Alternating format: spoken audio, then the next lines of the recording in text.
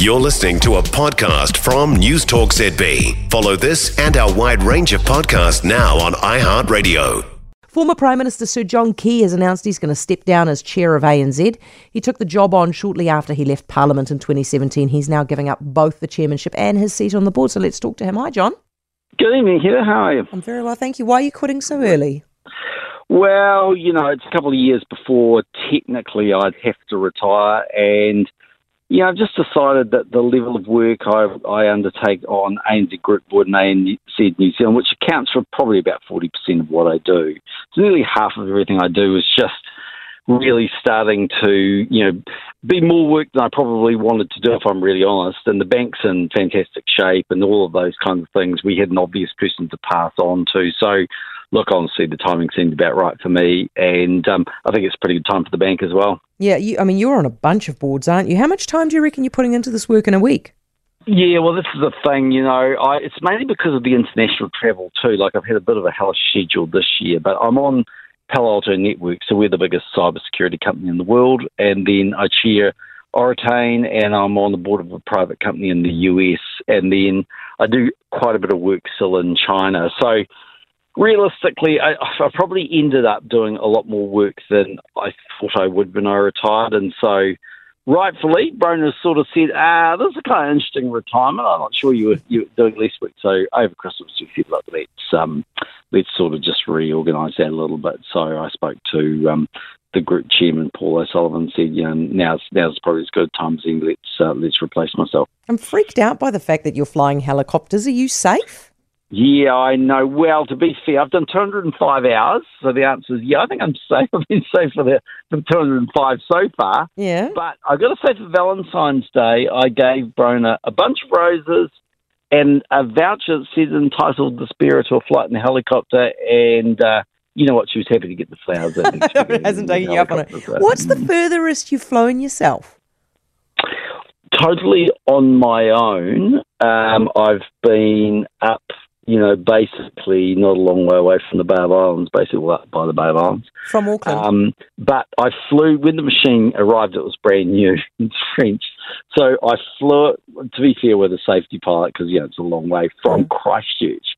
So we went over the Cook Strait and all of that sort of stuff. So it was quite amusing. It took about 6 hours. It was quite a long flight, and there was no in-flight nibbles or, lie flat bed or that sort of stuff. So quite a long flight. Hey, that's quite impressive, actually. I think I respect the situation a lot more now that I've heard that. Okay. Now, listen. So when I saw that you said that when you left politics, another bank approached you as well. Why'd you pick ANZ?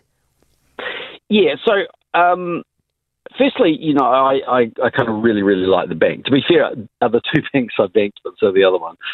But mainly because ANZ wanted me to be chairman in New Zealand. And so I liked the fact that I had a connection to New Zealand, that we were the biggest bank. We're 1 in 3 home loans. Basically 1 in 3 New Zealanders have a relationship with us. And so going on the group board meant you were an obvious conduit, and you could really, I think, assist the New Zealand business. So I liked that Kiwi connection. Whereas if it was just solely in Australia, it's kind of interesting, but I didn't think I could add as much value. Do you think that we're too unfair on banks for their profitability? I do a little bit, but I mean, it's obviously, a bit churlish for me to sort of argue at people that say, leave us alone. I realise $2 billion, which is what the ANZ broadly makes a year, is an enormous amount of money. But I think it's just worth looking at in the context of what we have. So we have around about a $200 billion balance sheet in New Zealand. We've got $17 billion of capital invested. We're the largest single corporate taxpayer in the country, probably the largest corporate in the country, and we take a huge amount of risk. So at the moment, the defaults have been low and the market's been good, but when things go bad, it can go really bad. So that's the answer, really. Do you reckon the Reserve Bank will be making a mistake if it lifts the OCR tomorrow?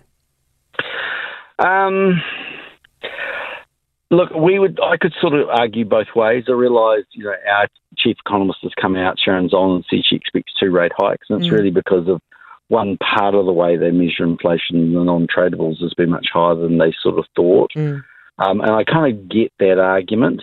I would probably argue with you that there are pockets of real softness in the economy now. I mean, hospitality, I think if you start going out, you can largely get a reservation. Commercial property feels a bit weak to me. Tourism's been down a bit. I mean, yes, house prices are going up, but still volume's really low. And I think a lot of New Zealanders, their mortgage or their rent consumes a decent amount of their pay packet. And I don't think you need to send them a bigger message that they need to spend even less money on other things. So to me, I think there is an argument that says you just leave them where they are. They're slowly working their way through, and actually it'll all come right. But, I understand why an economist would say what Sharon is saying. And look, even though she's on her own on that call, she may well be right. Yeah, we'll see. Hey, John, listen, thank you as always. I realise you're very busy, so thanks for your time. That's Sir John Key, the outgoing chair of ANZ. For more from News Talk ZB, listen live, on air or online, and keep our shows with you wherever you go with our podcasts on iHeartRadio.